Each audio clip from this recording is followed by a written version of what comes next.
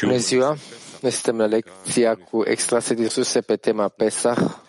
Vom citi surse originale. Vom începe cu punctul numărul 5. Materialul există în sistemul Arvut, cât și în celelalte site-uri. Pesach, Rav. Da. Pesach, Paștele, este cea mai mare sărbătoare, pentru că este sărbătoarea ieșirii din ego-ul nostru, din dorința de a primi, din această deconectare de Creator, din distanțarea de prieteni. Paștele este începutul drumului spiritual. Când ieșim din prinderea ego-ului care ține și vrem să fugim de el și să avansăm în conexiunea noastră și să ajungem să stabilim vasul lui Adam Arishon, un singur vas, un singur suflet și de asemenea să simțim acolo lumea spirituală, o singură lumină, un singur creator și suntem cu toți împreună. E foarte important.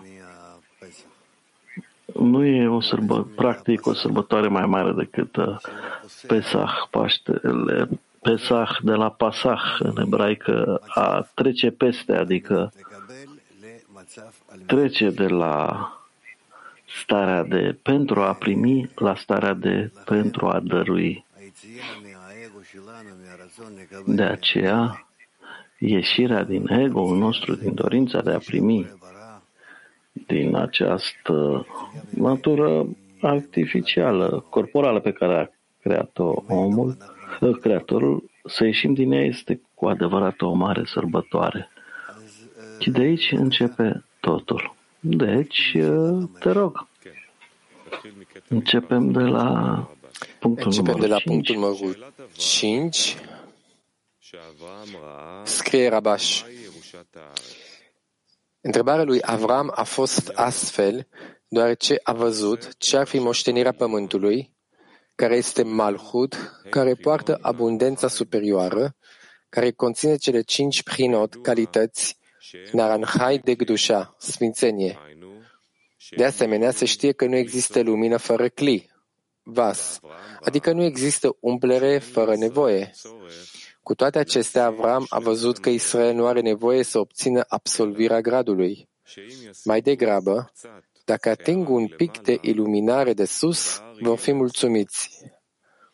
Desigur, ei nu ar avea nevoie să obțină naranjai de neshama, care este inclus în Malhut, care se numește moștenirea pământului.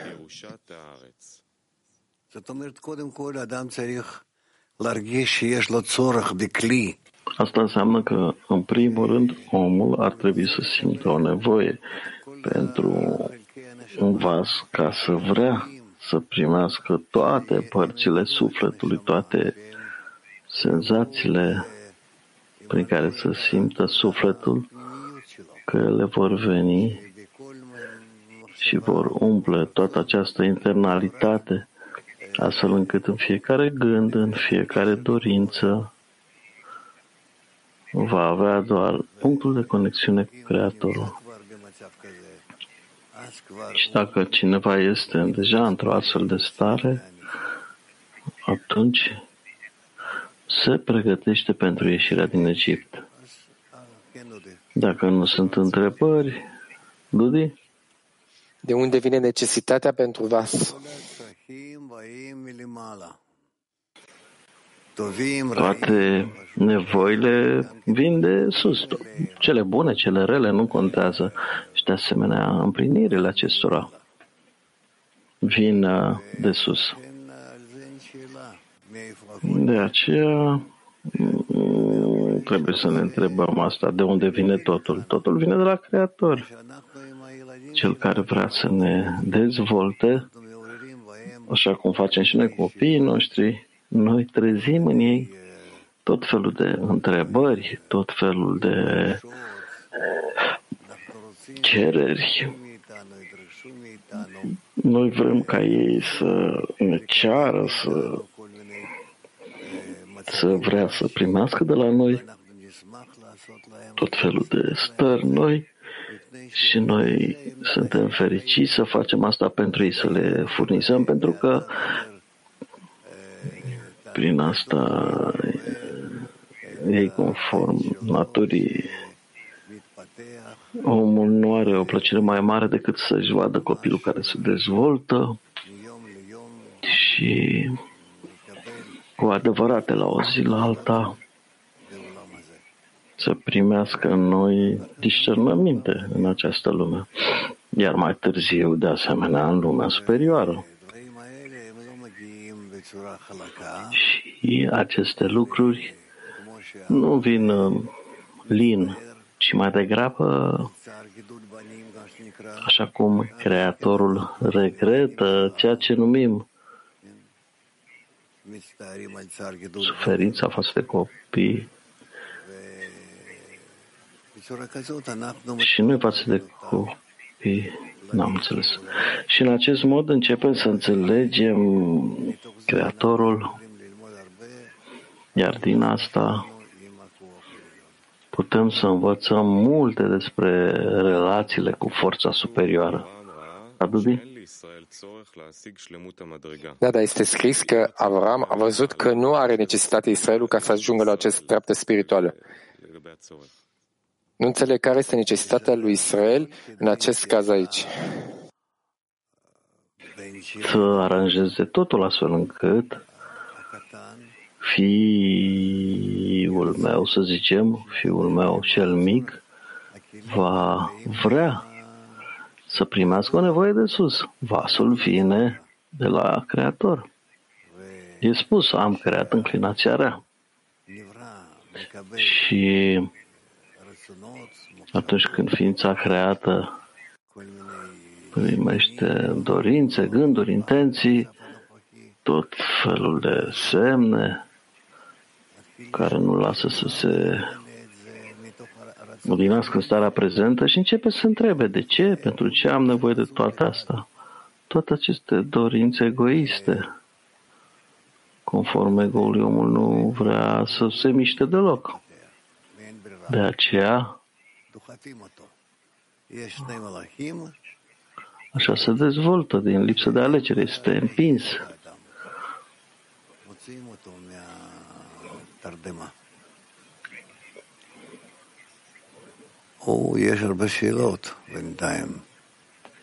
Da, sunt multe întrebări.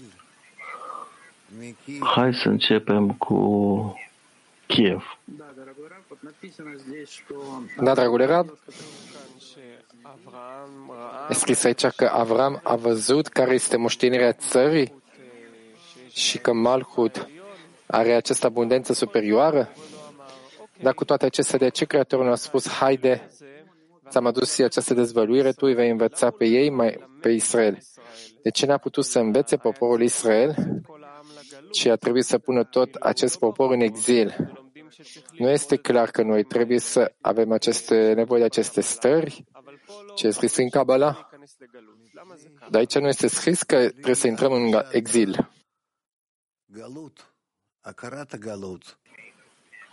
Fără a simți exilul, recunoașterea exilului, e imposibil să ajungi la mântuire. Avantajul luminii este doar din întuneric. Și de aceea Creatorul nu are de ales, ci dacă scopul lui este să aducă ființa creată, întreaga dorință de a primi pe care a creat-o la o stare în care dorința de a primi va fi cu intenția de a dărui, atunci Creatorul aparent are, așa cum e spus, a fost vândut împreună cu tine. Dacă alegi acest drum, deja trebuie să treacă prin și nu că regretă pe drum, ci mai degrabă pentru a trece dorința de a primi, a face ca dorința de a primi să aibă intenția de a dărui, asta e practic singurul mod prin care Creatorul poate să facă cu dorința de a primi a ființelor create ca să ajungă la aceeași stare ca El, adică să aibă intenția de a dărui. Dacă noi trebuie să trecem această stare de exil de fiecare dată din nou? Desigur, fără exil nu există mântuire. Învățăm asta. Diferența dintre Galut și Geula, exil și mântuire, este litera Alef, campionul lumii, când Creatorul începe să apară în viața noastră. Și atunci din exil, Galut devine mântuire, Geula. Noi am vorbit că acum e de ajuns nouă numai să învățăm aceste stări, ceea ce înțelepții ne povestesc nouă și să tânjim să fim la aceste stări. Noi nu trebuie să trecem.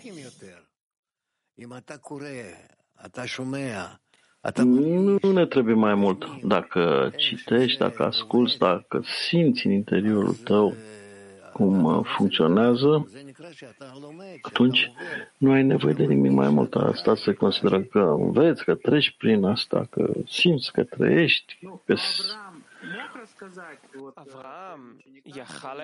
Avram putea să povestească copiilor săi ceea ce a dezvăluit și că vor trece această stare?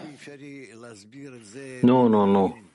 Este imposibil să explici în cuvinte, să o transmiți ca o poveste. Omul trebuie să treacă prin asta în interiorul emoțiilor sale, în interiorul senzațiilor interioare. De aceea, întregul drum e atât de lung și trebuie să te treacă prin fiecare om, peste fiecare creatură.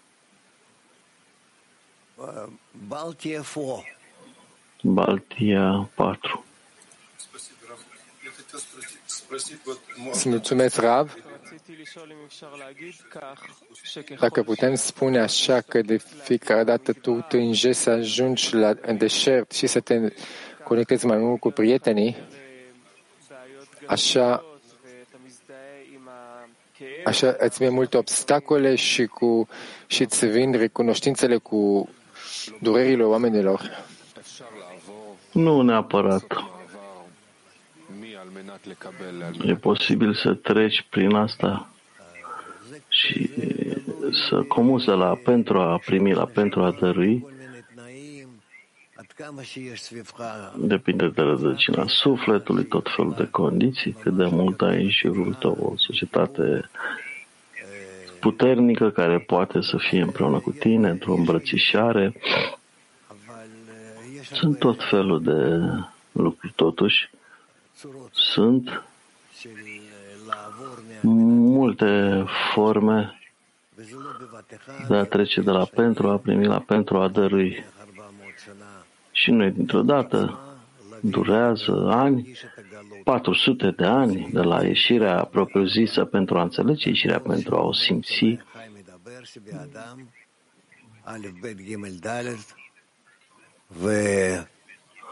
Alef, Bet, Gimel, Dalet.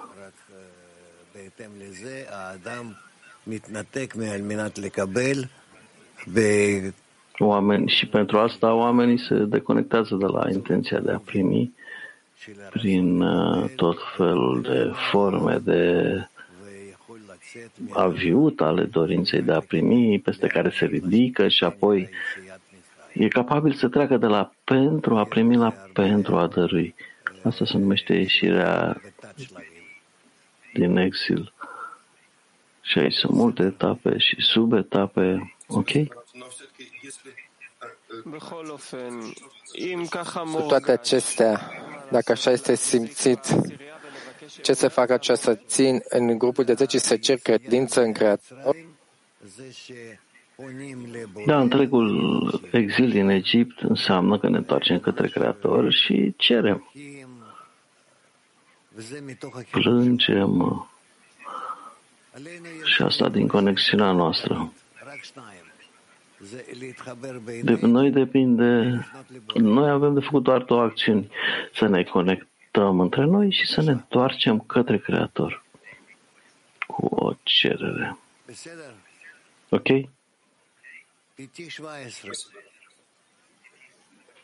Petaticva 17. Rav, noi învățăm totdeauna că tot timpul există deficiență, după aia luminare, în funcție de trecerea treptelor spirituale. Dacă de la fiecare stare și stare spirituale există această fază în care lumina ne blochează pe noi și ce este această lumină? Nu.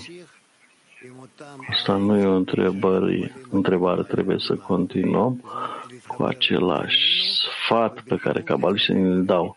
Adică să ne conectăm între noi și în conexiunea noastră să ne întoarcem către Creator și așa vom vedea toate mijloacele pe care le avem.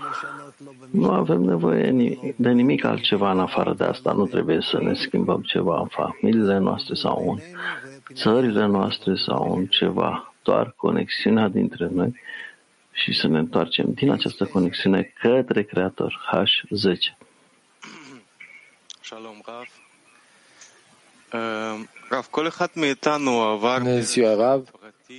Fiecare dintre noi a trecut această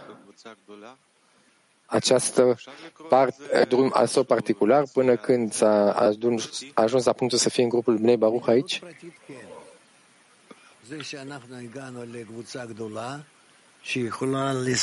Nu se aude din exilul personal, da, faptul că am ajuns la un grup mare care poate furniza un mediu care practică înseamnă ieșirea cu adevărat din exil, da. Asta e deja o parte mare a exilului. Faptul că stăm împreună, ne conectăm împreună și învățăm împreună și putem să ne încurajăm, să ne ajutăm unul pe altul prin tot felul de mijloacele, cu cărți, clipuri, studiu, lecții, atât și bărbații cât și femeile. Asta deja este considerată oamenii, națiunile care sunt gata pentru ieșirea din Egipt. Pregătiți, nu intern încă, ci extern. Totuși, ei s-au pregătit și se țin astfel încât vor să învețe care sunt stările în ieșirea din Egipt.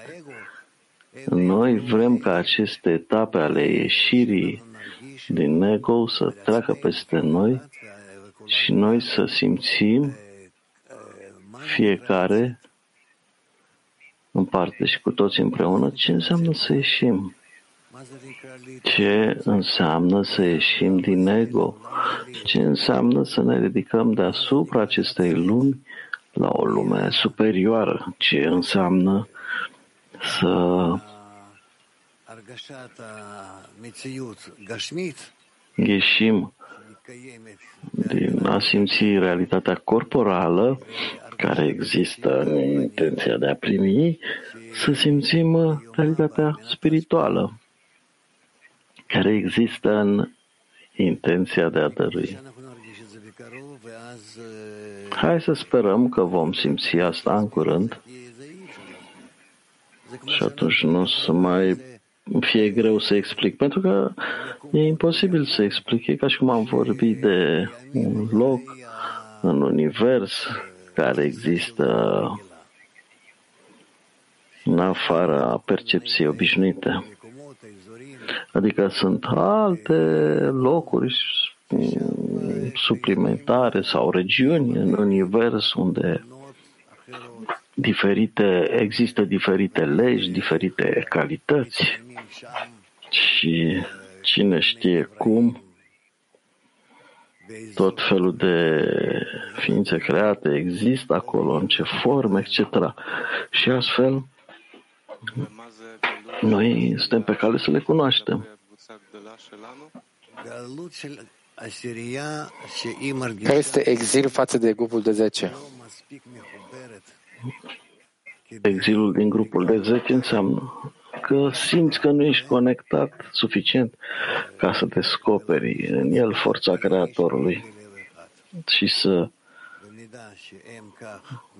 se simtă împreună ca un singur om cu o singură inimă, în măsura în care se apropie între ei, în acea măsură se consideră că se ridică unul față de celălalt spiritual. Turcia 4. Bună ziua! Ar trebui cineva să creadă în această mântuire în timpul exilului? Cu siguranță. Cu siguranță.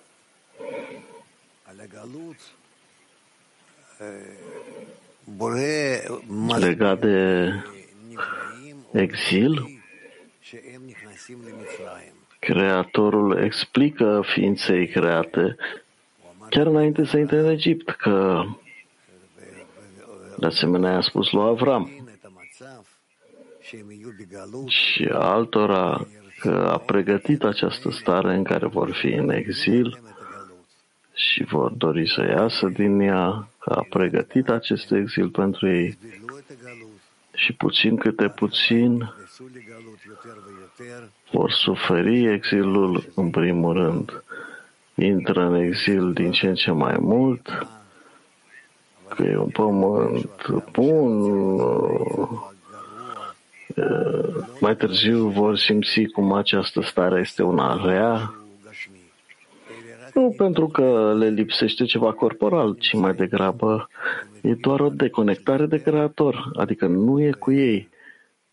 Și vor începe să-L simtă, să-L detecteze. Asta este ceea ce le lipsește și îi împinge în afara Egiptului. În Egipt e toată abundența, tot ceea ce vrei, în afară de recunoașterea Dumnezeirii. Imaginați-vă că sunteți într-o stare în care nu aveți nicio deficiență pe care să o simțiți, niciuna corporală. Orice în lumea asta veți primi și chiar mai mult. Și lipsește doar un singur lucru, recunoașterea Dumnezeirii.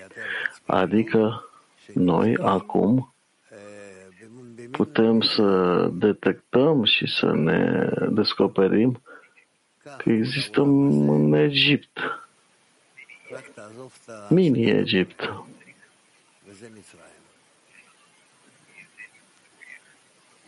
Asta e Egiptul. Și dacă nu vrei decât să obții Creatorul și toate lucrurile corporale pe care le primești,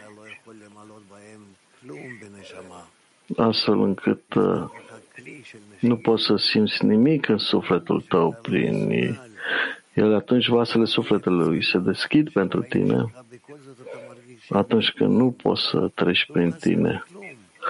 Totuși simți viața ta egală, dar nu-ți lipsește nimic practic.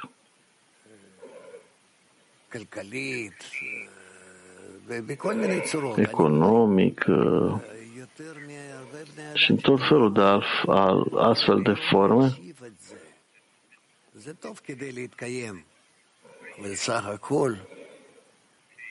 e ok pentru a supraviețui, dar până la urmă, ce fac? Pentru ce trăiesc? Cum îmi termin viața? Și cine știe când se va termina, poate fi azi, poate fi mâine, poate fi peste 20 de ani, dar totuși sfârșitul va veni. Deci cu ce rezultat ies? Ce obțin când am o astfel de oportunitate? Mă uit la milioane de oameni, miliarde de oameni care nu au nicio oportunitate să ajungă să cunoască starea în care există și eu înțeleg într-o oarecare măsură cel puțin că e ceva ce pot adăuga, ce pot obține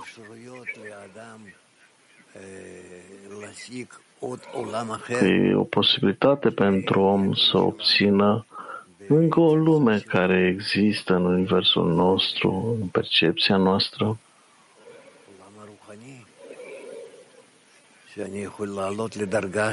Este lumea spirituală și mă pot ridica la un nivel în care este forța superioară și să văd întreaga lume, oamenii și pe mine dintr-o stare superioară.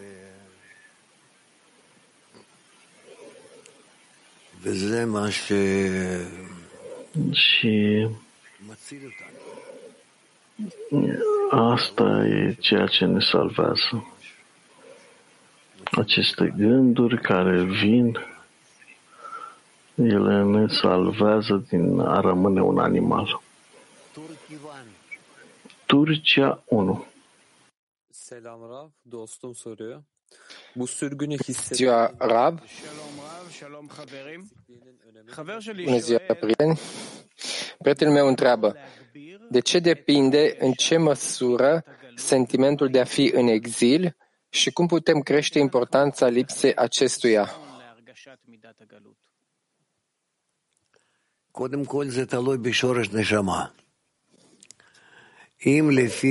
În primul rând depinde de rădăcina sufletului. Dacă, conform cu rădăcina sufletului, adică cel mai interior punct care există în interiorul dorinței omului, aparține unui dorințe care vrea să ajungă la cunoașterea Creatorului, acest punct se numește rădăcina sufletului, atunci omul tânjește la asta și face tot felul de acțiuni. Citește, aude și investigează, nu știe ce să învețe din asta până când ajunge la noi. Și așa avansează. USA Nord-Vest.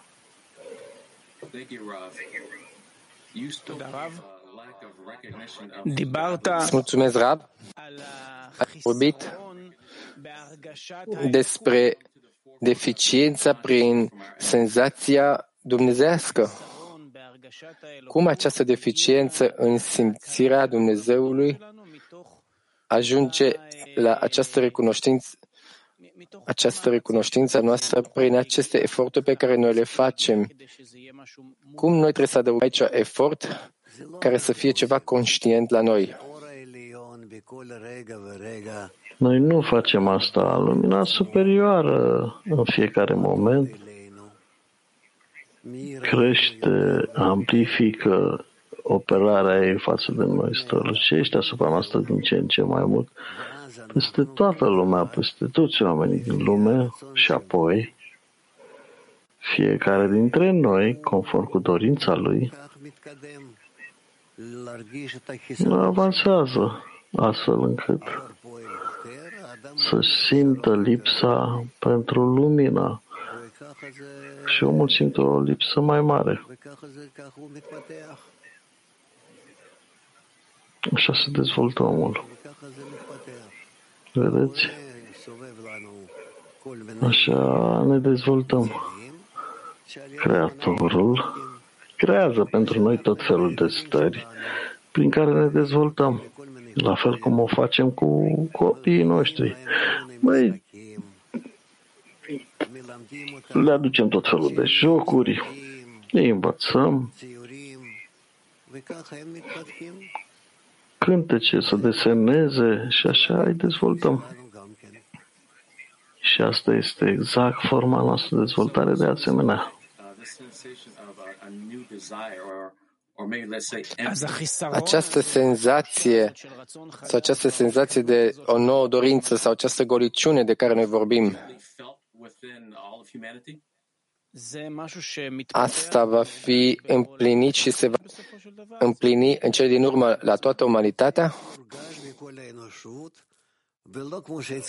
Da, se va simți în întreaga umanitate, Nimeni nu e pentru noi.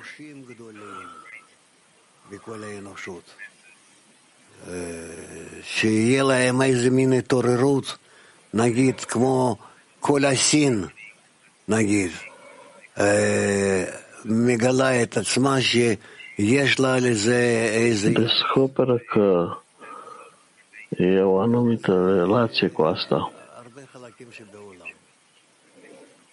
Și așa va fi cu multe părți din lume. Olanda. Good morning, dear Rav. Bună dimineața, dragul Rav. Ce Avram a făcut exact ca să creeze această deficiență adevărată către moștenirea pământului? Moștenirea pământului poporul Israel. Ce este această forță lui Avram și cum a creat el această deficiență? Asta depinde de rădăcina sufletului.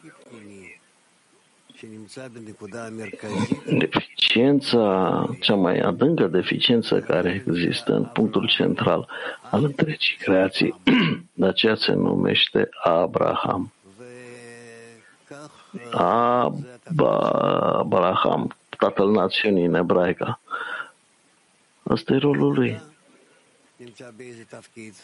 Și voi, de asemenea, aveți un anumit rol și voi, chiar dacă sunteți la mii de ani după Avram, dar după voi mulți alți oameni vor veni și voi trebuie să le transmiteți metoda corecției.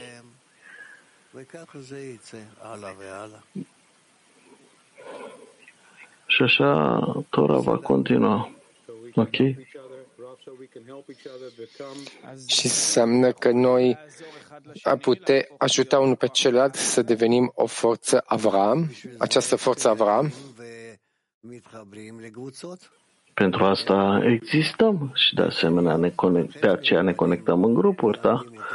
În grupuri de 10. De aceea cabaliștii ne învață cum să ne conectăm. Petah Tikva 32.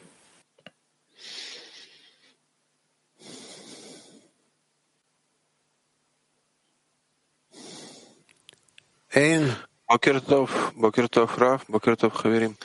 Dimineața, Rav, prieteni, cu noi putem să intrăm în Egipt. Ne vorbim foarte mult de ieșirea din Egipt. Cu noi intrăm în Egipt. Cum intrăm în Egipt? Tu vorbești de exil, dar cum simțim cu adevărat exilul? Rav, intrarea în exil înseamnă că vrem să fim conectați și descoperim că nu putem fi conectați. Că în interiorul nostru există o înclinație rea și ea ne îndepărtează, nu ne permite să fim conectați. Și la început descoperim aceste lucruri ca fiind bune, că putem fi împreună, să facem ceva, să avem succes, dar mai târziu descoperim că practic vine să ne facă rău, că e împotriva noastră, împotriva dorințelor noastre. Și așa descoperim forța rea, opusă față de forța bună și începe exilul. Cum să simțim că noi nu putem realiza acest lucru? Că noi deocamdată strigăm că suntem conectați, că există într-o conexiune bună?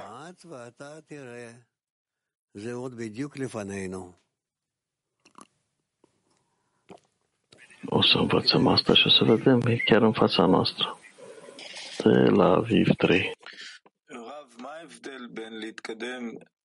Care e diferența între de a progresa, de a simți Creatorul, măreția Creatorului sau măreția exilului? Aceste lucruri preced în paralel. O să avansăm și o să vedem. Încă n-am început. Aderau. Neața, Rav, prieteni. Hafetz Chesed, cel fără nicio dorință, este o fază în care noi trebuie să ajungem înainte de exil? Ambele.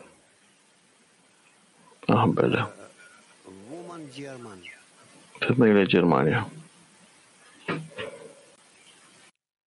Доброе утро. Большое спасибо, Раф. Раф, мне подарили десятку. Mi-am primit ca cadou grupul de 10, vasul de primire a luminii. Cum eu pot să apreciez acest cadou? Dacă îmi dispare importanța grupului de 10.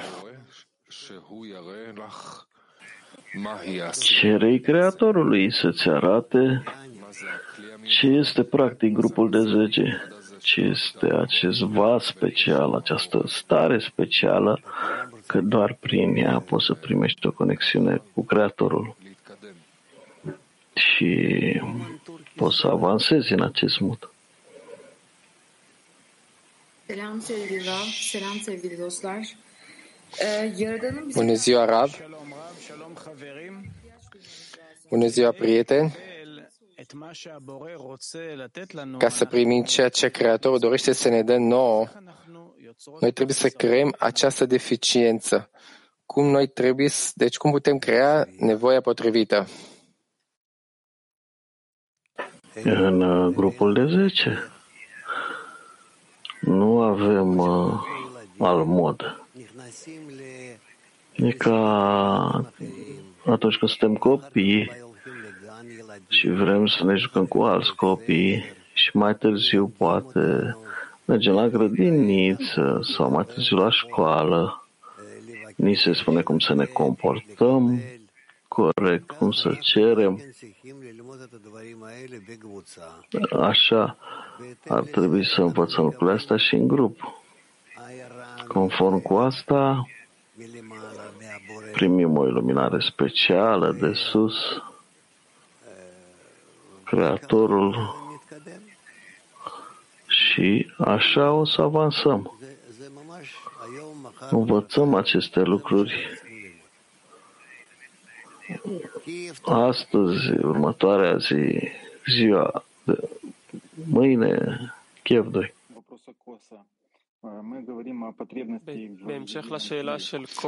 Continuare la întrebarea lui Kos, ne vorbim despre cerința către un singur vas.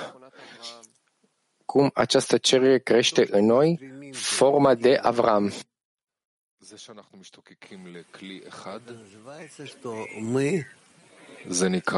Tânjim după un singur vas și asta se consideră că noi trezim în noi forța lui Avram.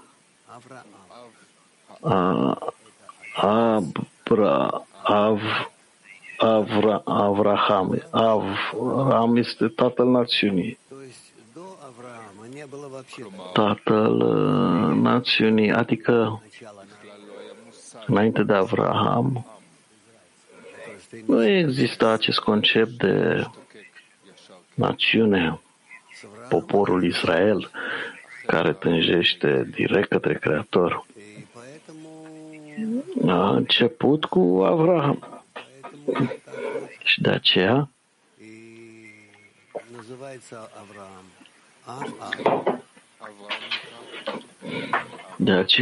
Avram e numit în acest mod Avraham. Cum prin faptul că noi atragem această formă de Avram, noi mărim acest vas. Tânjim să fim împreună în același punct de dorință, astfel încât la acest punct Creatorul se va revela. Ăsta e începutul vasului lui Avram sau începutul vasului lui Adam. Petativa 6. Am avut să întreb că ai spus înainte că în Egipt ai absolut totul bine, dar îți lipsește cât recunoștința dumnezească. Ce este acest lucru că îți lipsește această recunoștință a existenței superioare? Așa cum vedem, conform poveștii lui Egipt, aveau totul acolo, o viață bună, în corporalitate, mineral, vegetal, animal vorbitor, aveau tot ceea ce e necesar, în afară de spiritualitate, adică nu era nicio conexiune cu Creatorul. De aceea,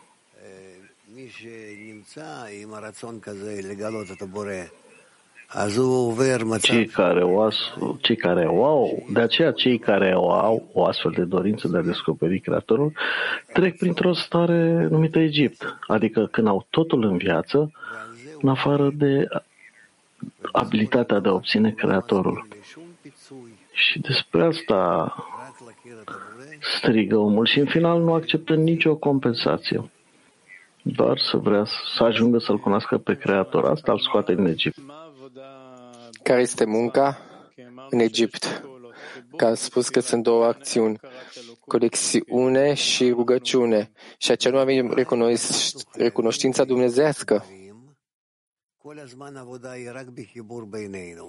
În Egipt trebuie să fim conectați. Munca este doar asupra conexiunii dintre noi și noi învățăm chiar și mai mult din povestea de Egipt. Înseamnă ce este munca în Egipt, la ce trebuie să stânjim și în ce condiții putem ieși din Egipt.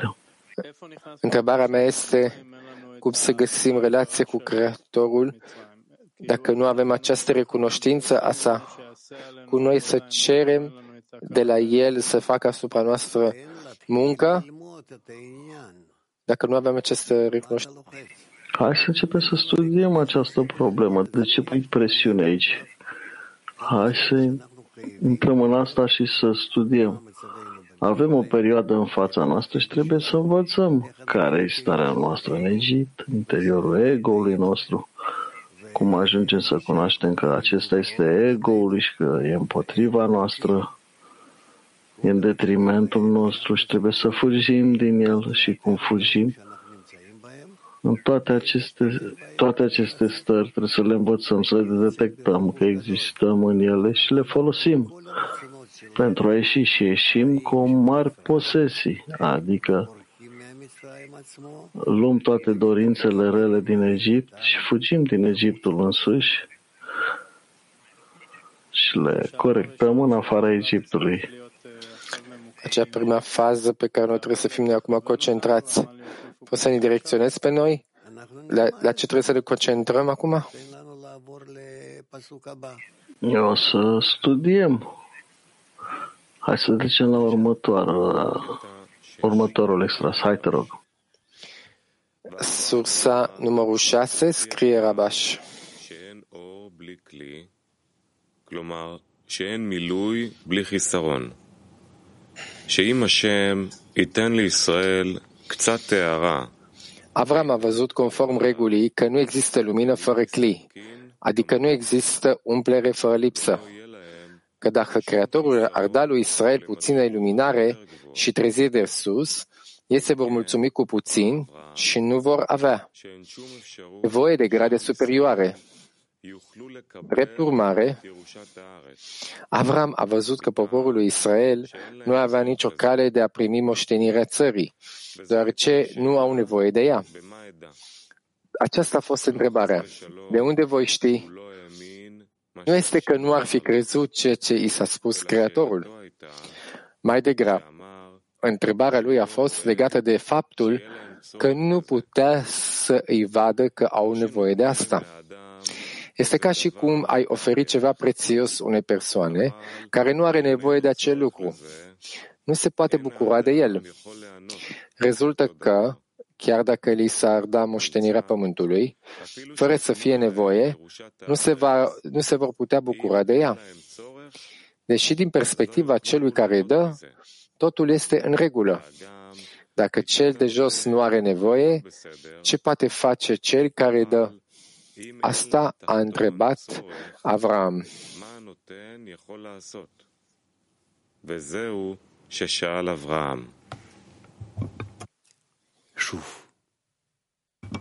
שוב קטע 6. Încă o dată, punctul numărul 6. Avram a văzut conform regulii că nu există lumină fără cli, adică nu există umplere fără lipsă, că dacă Creatorul ar da Israel puțină iluminare și trezire de sus, ei se vor mulțumi cu puțin și nu vor avea nevoie de grade superioare. Drept urmare, Avram a văzut că poporul lui Israel nu avea nicio cale de a primi moștenirea țării, deoarece nu au nevoie de ea. Aceasta a fost întrebarea. De unde voi ști? Nu este că nu ar fi crezut ceea ce i s-a spus Creatorul. Mai degrabă, întrebarea lui a fost legată de faptul că nu putea să-i vadă că au nevoie de asta. Este ca și cum ai oferi ceva prețios unei persoane care nu are nevoie de acel lucru. Nu se poate bucura de el. Rezultă că, chiar dacă diserta moștenirea pământului, fără să fie nevoie, nu se vor putea bucura de ea. Deși, din perspectiva celui care îi dă, totul este în regulă. Dacă cel de jos nu are nevoie, ce poate face cel care dă? Asta a întrebat Avram.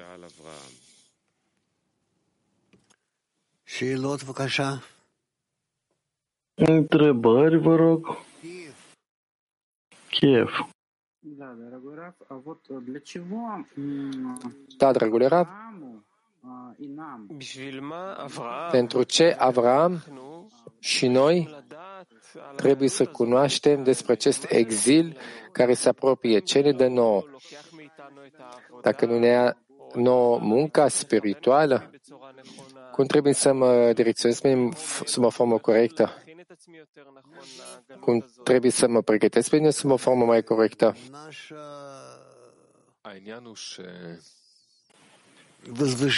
Problema este că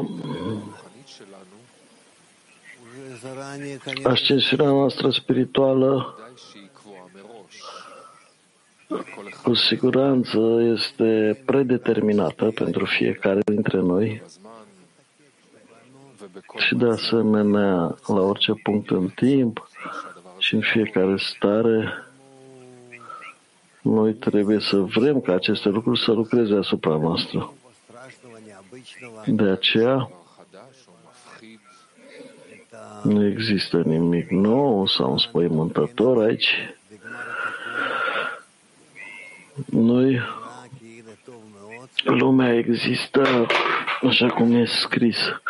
Creatorul a văzut lumea în forma ei finală, la corectarea finală și a văzut că este foarte bine.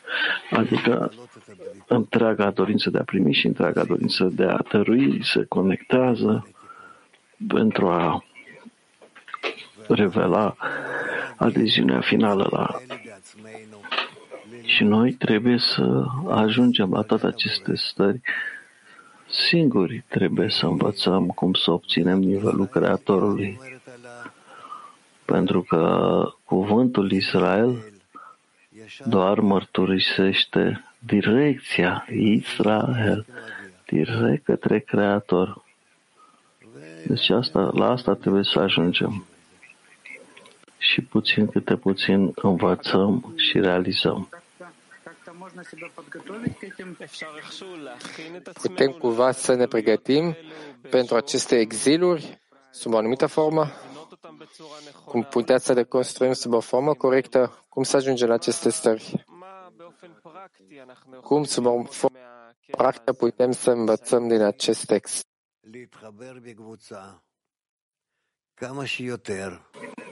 Trebuie să ne conectăm în grup pe cât posibil și să trecem prin tot felul de stări în viața noastră și să realizăm că toate astea vin doar din punctul spargerii, punctul ruinei și apoi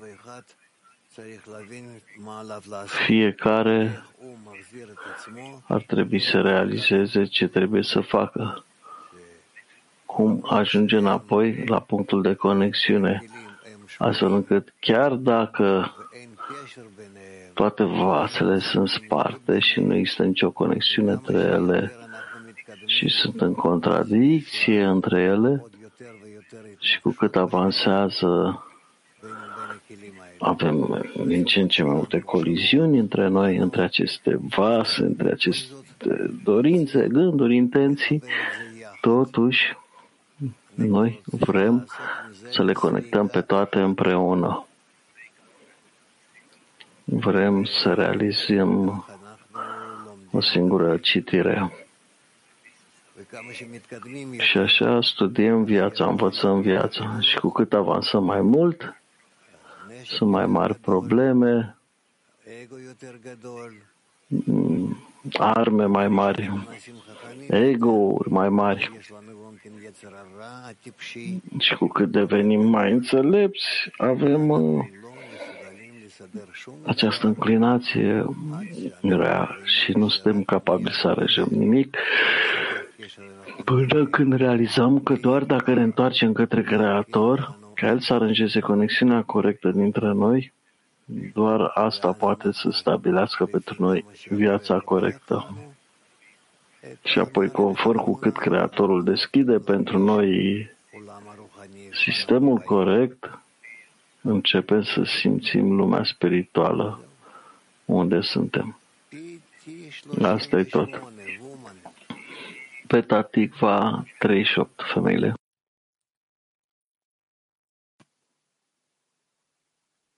לא שומעים. לא שומעים. טוב, אז H10. כן, רב. אז יוצא שהכל תלוי בחיסרון בעצם. אז איך להפעיל Este că totul depinde de eficiență. Cum putem să mărim această deficiență față de grupul de 10? Dorim să ne conecteze împreună astfel încât să obțină scopul vieții în conexiunea dintre noi. Ce facem atunci? Simplu. Ne conectăm astfel încât în conexiunea dintre noi tânjim să obținem scopul vieții. Și apoi vom descoperi în conexiunea din grupul de 10 Creatorul, că El e acolo în grupul de 10. Deci unde suntem? Punctul numărul 7, scrie Rabash. Atunci cum, a spus Avram, vor primi ei lumina dacă nu au chelim, vase, numite nevoie? Atunci Creatorul i-a spus, să fii sigur că urmașii tăi vor fi străini într-o țară care nu este a lor. Cu alte cuvinte, poporul Israel va fi într-o țară, Eretz, adică Rațon, dorință, care nu aparține poporului Israel. Vor fi sub guvernarea voinței de a primi, care îi aparține faraonului, regele Egiptului. Ei vor fi chinuiți, adică poporul Israel va suferi din cauza că nu pot munci pentru a dărui, pentru ca munca să le aducă dvecut, adeziunea cu Creatorul. Atunci vor avea nevoie de ajutorul Creatorului, așa cum este scris. Și plânsul lor s-a ridicat la Domnul din muncă și Domnul le-a auzit suspinul și Domnul și-a adus aminte de legământul său cu Avram.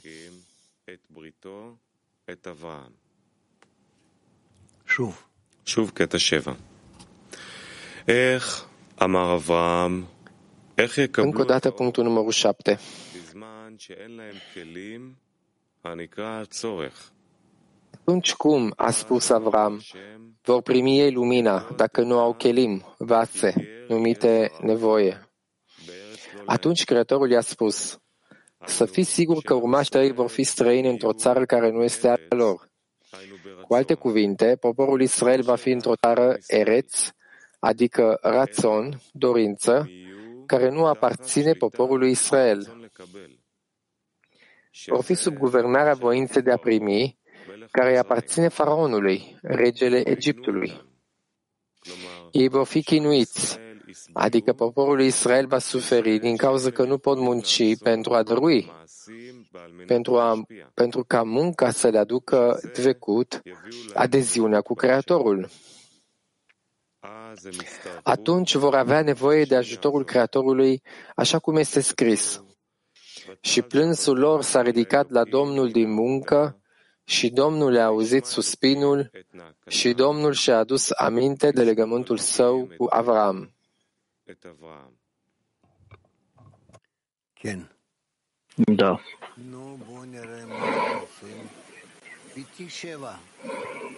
Hai să vedem ce vrea Petativa 7. Bună dimineața, Rav! Ce înseamnă pentru noi poporul? Ce este poporul în munca noastră? אנחנו משיגים רק עשיריות, וגם כן לא משיגים אלה בעלמא, שצריכים להקים אותם, עשיריות בינינו. עשיריות של גברים, עשיריות של נשים. העם זה כביכול איזה מין קבוצה גדולה, שאפילו לא סופרים אותה בינתיים לעשיריות, למאות, לאלפים. Națiunea este un grup mare care încă nici măcar nu e listat ca zeci, sute sau mii, e doar un grup mare care mai mult sau mai puțin are același scop și sunt de acord cumva să se îndrepte spre acel scop. E ceva general, totuși nu e ca și cum Creatorul are nevoie. E general între timp, dar mai târziu devin poporul Israel sau națiunea Israel și e deja o națiune care e direcționată către Creator. Woman Turkish Mone.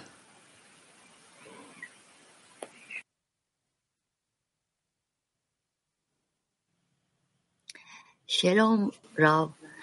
Sorum, bizler yaradan olan açlığımızı Bună ziua, Rav. Cum putem crește tânjirea noastră, foamea, nevoia pentru Creator? Cum putem să creștem? Vorbind unul cu altul, conectându-ne, unul cu altul lucrând împreună, conectându-ne și rugându-ne pentru a primi de sus o nevoie și o voință pentru asta și așa avansăm. Femeile Hebunu. Доброе утро. Мне вот в продолжении этого вопроса вы так ответили, но я просто хочу уточнить. Vreau să fiu mai precisă. Când cineva nu are lipsă, nu simte că este într-un loc în exil. Când lucrăm în grupul de 10, nu simțim lipsa de a ne corecta. Cu ajutorul cărui lucru apare această foame, nevoie de la Creator? Această dorință apare datorită luminii superioare, asta e tot. Petativa 21. Sau 31, scuze.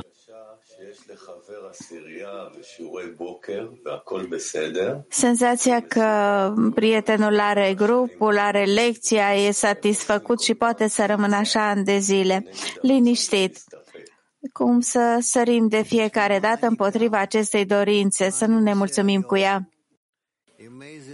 Pentru ce mă ridic, ce să fac azi? Cu ce rezultat termin ziua de azi?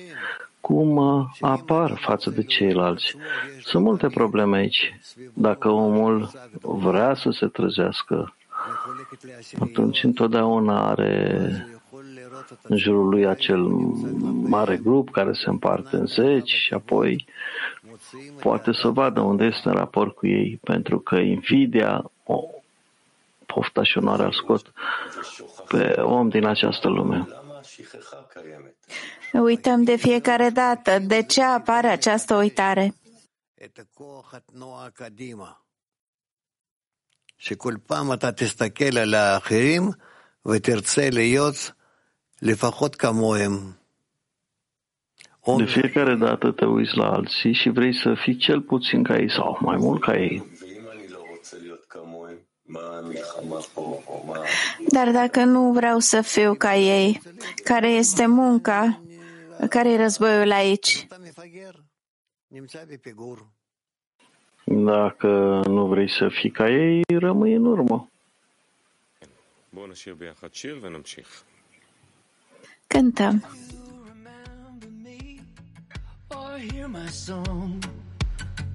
Where is the remedy? Where has it gone? Locked inside a tear, lost in the tide. There's no way out of here, already tried. You haven't heard from us, we know it's true. Why have you turned from us? I don't know what to do. The longing never ceases, the loneliness increases, the heart just breaks in pieces. Where are you? We are standing all together up on the next degree. We are the ones that lift you up, we are the ones that bring you home, and we're standing all together up on the next degree. Where I'm wrapped inside of you, you are wrapped inside of me, and we'll never stop rising, even if we touch the top.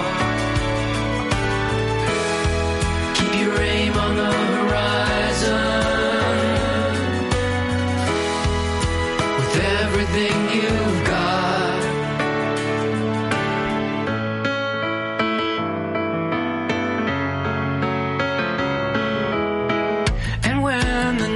Returns, I cannot see. So here I am again, heartsick and fallen free. The longing never ceases, the loneliness increases, the heart just breaks in pieces. Where are we? We are standing all together up on the next degree. We are the ones that lift you up, that bring you home, and we're standing all together up on the next degree. Where I'm wrapped inside of you, you are wrapped inside of me.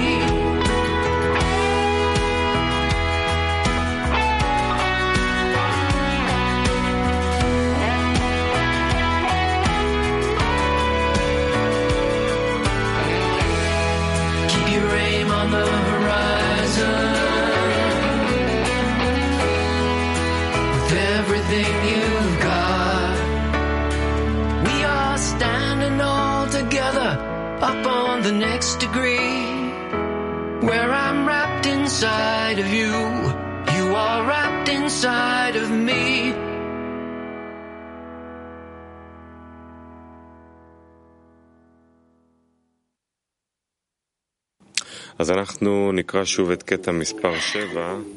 Vom citi din nou fragmentul numărul 7 din documentul pentru Pesach. Rabash scrie: Atunci cum, a spus Avram, vor primi ei lumina dacă nu au chelim, vase numite nevoie?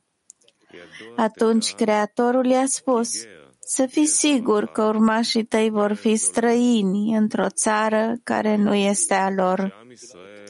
Cu alte cuvinte, poporul Israel va fi într-o țară, Eretz, adică rațon, dorință, care nu aparține poporului Israel. Vor fi sub guvernarea voinței de a primi, care îi aparține faraonului, regele Egiptului. Ei vor fi chinuiți, adică poporul lui Israel va suferi din cauza că nu pot munci pentru a dărui, pentru ca munca să le aducă dvecut cu Creatorul. Atunci vor avea nevoie de ajutorul Creatorului. Așa cum este scris, și plânsul lor s-a ridicat la Domnul din muncă. Și Domnul le-a auzit suspinul și Domnul și-a adus aminte de legământul său cu Avram.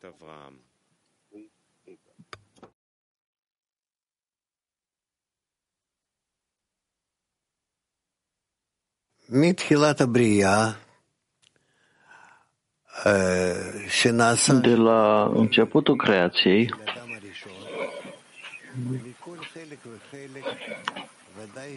când a avut loc spargerea vasului Adam Arishon, din fiecare parte există o anumită scânteie.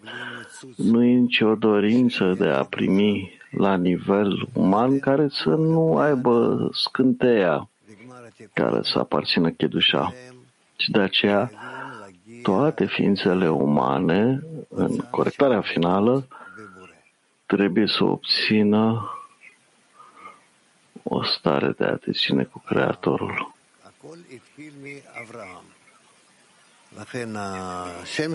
Totul începe de la Avraham.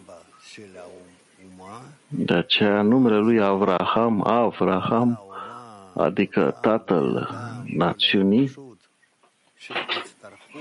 iar națiunea sunt acei oameni, toată umanitatea care trebuie să se apropie de Creator, încep de la el. Și așa trebuie să înțelegem ce se întâmplă acolo cu Avram, cu Babilonul și așa mai departe.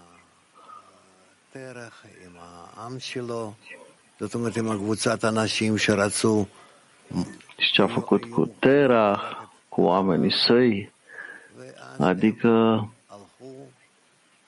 acei oameni care sunt dispuși să-l urmeze, și așa au făcut, și ei au ieșit din Babilon și au intrat pe pământul Israel. Evident, toate aceste lucruri nu sunt despre geografie, chiar dacă putem să observăm geografia acestui lucru, dar vedem conform ascensiunii spirituale. Deci, Avram e numit tatăl națiunii. Și astfel, de la el, acest grup numit Yashar-El, direct spre Creator, a început. Nu a existat înainte. Deci, puteți vedea că vorbim de o anumită unitate a ființelor umane care și-au asumat un scop pe care au vrut să-l obțină, un scop spiritual, și așa s-a întâmplat.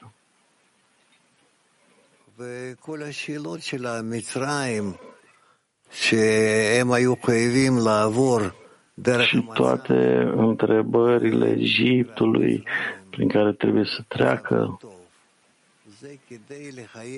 prin această stare, dintre ele numite Egipt, o stare rea, asta e pentru a îi obliga să fie mai corectați.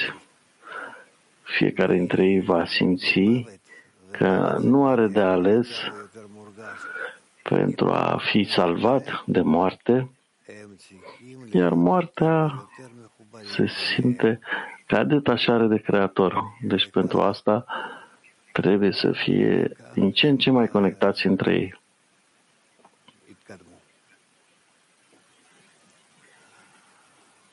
Și așa avansează. Ok.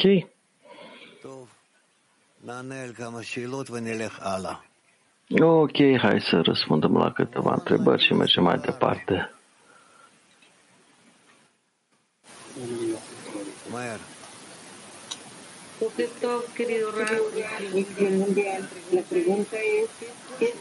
Bună dimineața, Rav, Cli Mondial.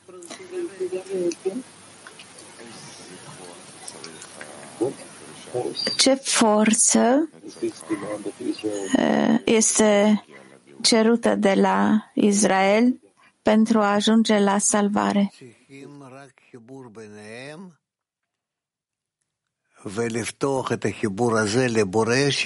Este nevoie numai de conexiunea dintre ei și de a deschis această conexiune, ca el să lumineze în această conexiune.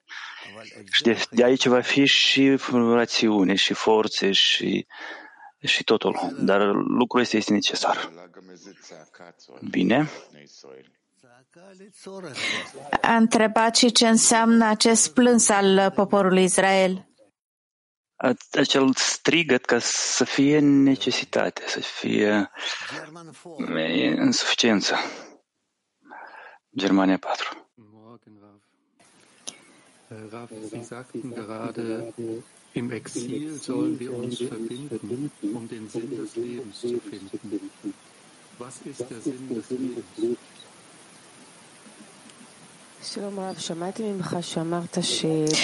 Am auzit că ai spus că în exil trebuie să ne conectăm pentru a descoperi ce înseamnă viața. Care e semnificația vieții? Sensul vieții este să ținem pe Creator, ca El să umple toate gândurile și toate dorințele noastre. Și atunci noi ne ridicăm din această lume, din această lume neagră, în lumea veșnică, în lumea superioară. Entschuldigung, wie bekommen wir einen Geschmack von dem Sinn des Lebens?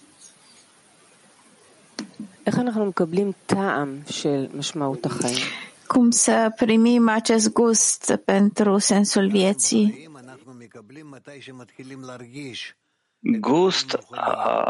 Gustul, sensul vieții atunci când noi începem să simțim viața spirituală. Și pentru a ne împinge pe noi spre această viață spirituală, noi nu primim gust, dar primim o senzație de lipsă de acest gust. Lucrul ăsta este clar?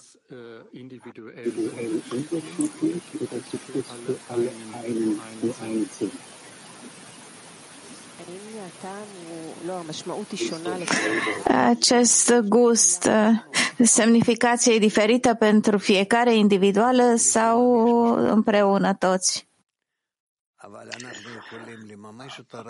La toți este un sens, dar noi putem să realizăm lucrul ăsta numai când suntem uniți împreună. Femeile Turcia 1. Selam Rav. Kişi uyandırılmışsa ve grupta da yer almışsa. Shalom Rav. Bună ziua, Rav. Dacă cineva s-a trezit deja și este activ în activitățile grupului, ce poate trezi dorința, ce crește această dorință în el? Influența mediului. Și în afară de aceasta nimic. Numai influența mediului. Mediului include în sine prietenii, cărțile, studiul. Asta ceea ce poate fortifica în el dorința. Написано, что они будут страдать. נאמר שהם יסבלו, עם ישראל. Se spune aici că ei vor suferi, națiunea Israelului. din faptul că nu pot să facă acțiuni de dăruire. Cum putem atinge o astfel de stare în care să suferim că nu putem dărui? Asta este o stare mare și o putem atinge numai dacă tu te uiți la prieteni și îi invidiezi. Trebuie să îi invidiezi lor. Uite cum sunt ei. Eu sunt crezut că dacă tu te vei uita corect, tu vei vedea că ei, între ei, sunt uniți mai mult decât cu tine. Că ei se ajută unul pe altul. Se află într-o conexiune mai mare unii cu alții decât cu tine. Și așa mai departe. Să uite și vei vedea că tu în principiu nici nu te afli în interiorul lor. Ești undeva așa, la o parte.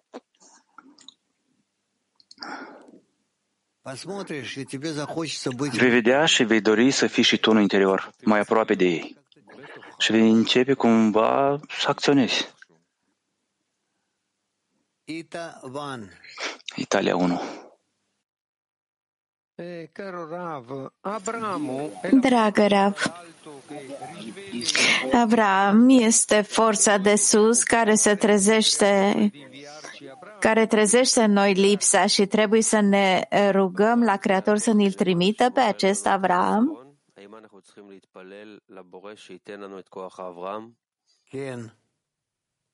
Ken? Da. Și descendenții lui Avram. Cine sunt aceștia? În mine.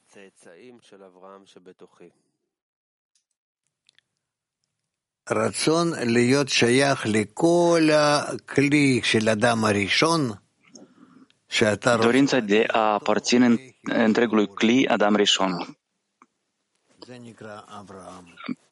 Tu vrei să aduci spre conexiune cu Creatorul. Asta și se numește Avram, Părintele Națiunilor. Avram.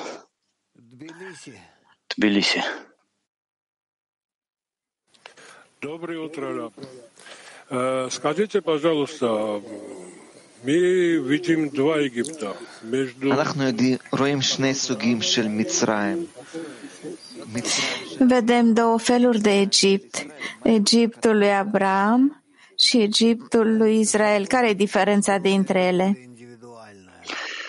Diferența este în aceea că una este mai individual, dar alta este mai comun, la general. Nu vom mai vorbi despre lucrurile astea mai departe.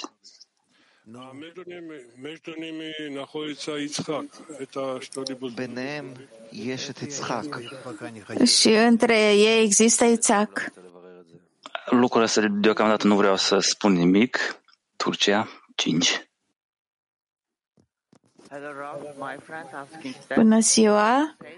Prietenul meu întreabă, ceva mă încurcă. Există stări intermediare între lumea aceasta și lumea spirituală, pentru că uneori lumea simte că are tot felul de sentimente ciudate, dar nu poate să determine dacă ele sunt spirituale sau corporale.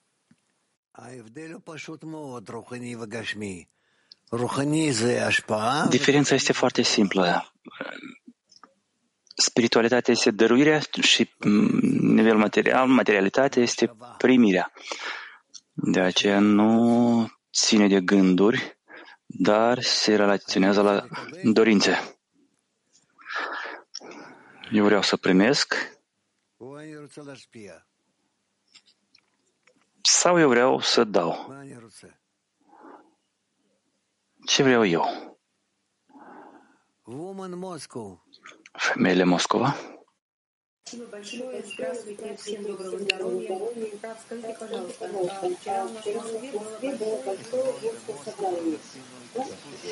Ieri, la Moscova, am avut o întâlnire mare a femeilor. Au fost reprezentantele tuturor grupurilor de 10. A fost o conexiune foarte puternică. Cum influențează această acțiune? Cum ne ajută să avansăm mai mult ca să ieșim din Egipt? Este începutul exodului. În fiecare săptămână avem o astfel de întâlnire și de fiecare dată ne apropiem cu mare frică, trepidație și iubire de această întâlnire. Fiecare grup se pregătește. Aceasta e un nivel de ieșire din Egipt? Dintr-o parte este o acțiune foarte pozitivă, din alta totuși trebuie să cumva trebuie să facem în așa fel ca toți să se atragă, să primească, să participe, să înțeleagă de ce se face lucrul ăsta. De aceea continuați deocamdată, pe urmă vom vedea. Poate că data viitoare, în Pesach, vom discuta despre aceasta. Aproximativ peste o lună și jumătate. Așa că vom vedea. Femeile Unity. Доброе утро. Рав, скажите, пожалуйста, в чем состоит разница для нашего ощущения Care este diferența în senzațiile noastre dintre termenul o națiune, 2 Abraham, 3 Israel, 4 fii Israelului și 5 evrei?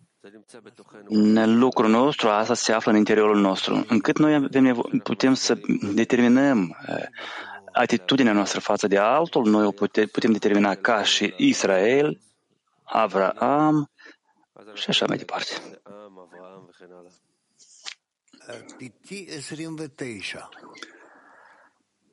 Petach Tikva 29. Mulțumesc, Rav. Este scris că națiunea Israelului va suferi, că nu pot face acțiuni de dăruire. Asta îi va duce la adeziunea cu Creatorul. De ce suferă națiunea Israelului? Că nu pot să facă acțiuni de dăruire sau că nu sunt în adeziune cu Creatorul? Dar asta este una și aceeași. Este una și aceeași. Plus minus. Aceasta este acțiune, dar asta este rezultat. Latin 20.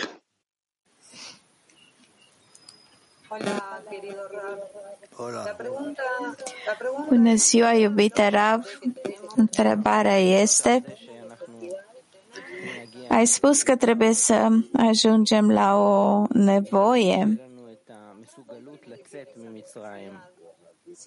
ca să avem abilitatea de a ieși din Egipt. Cât de mare ar trebui să fie acea nevoie? Ar trebui să fie un vas întreg conectat în această lipsă nevoie de a avea această abilitate? Nu, e destul un număr oarecare de prieteni.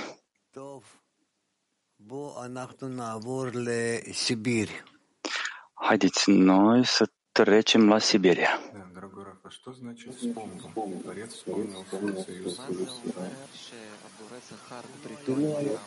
Ce înseamnă că Creatorul își aduce aminte legământul? Nu s-a ocupat cu aceasta până acum, dar acum a hotărât să se ocupe.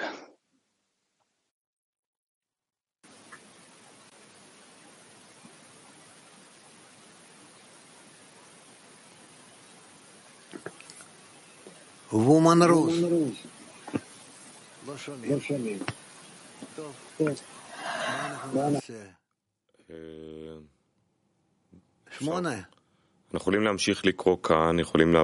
Suntem la 8.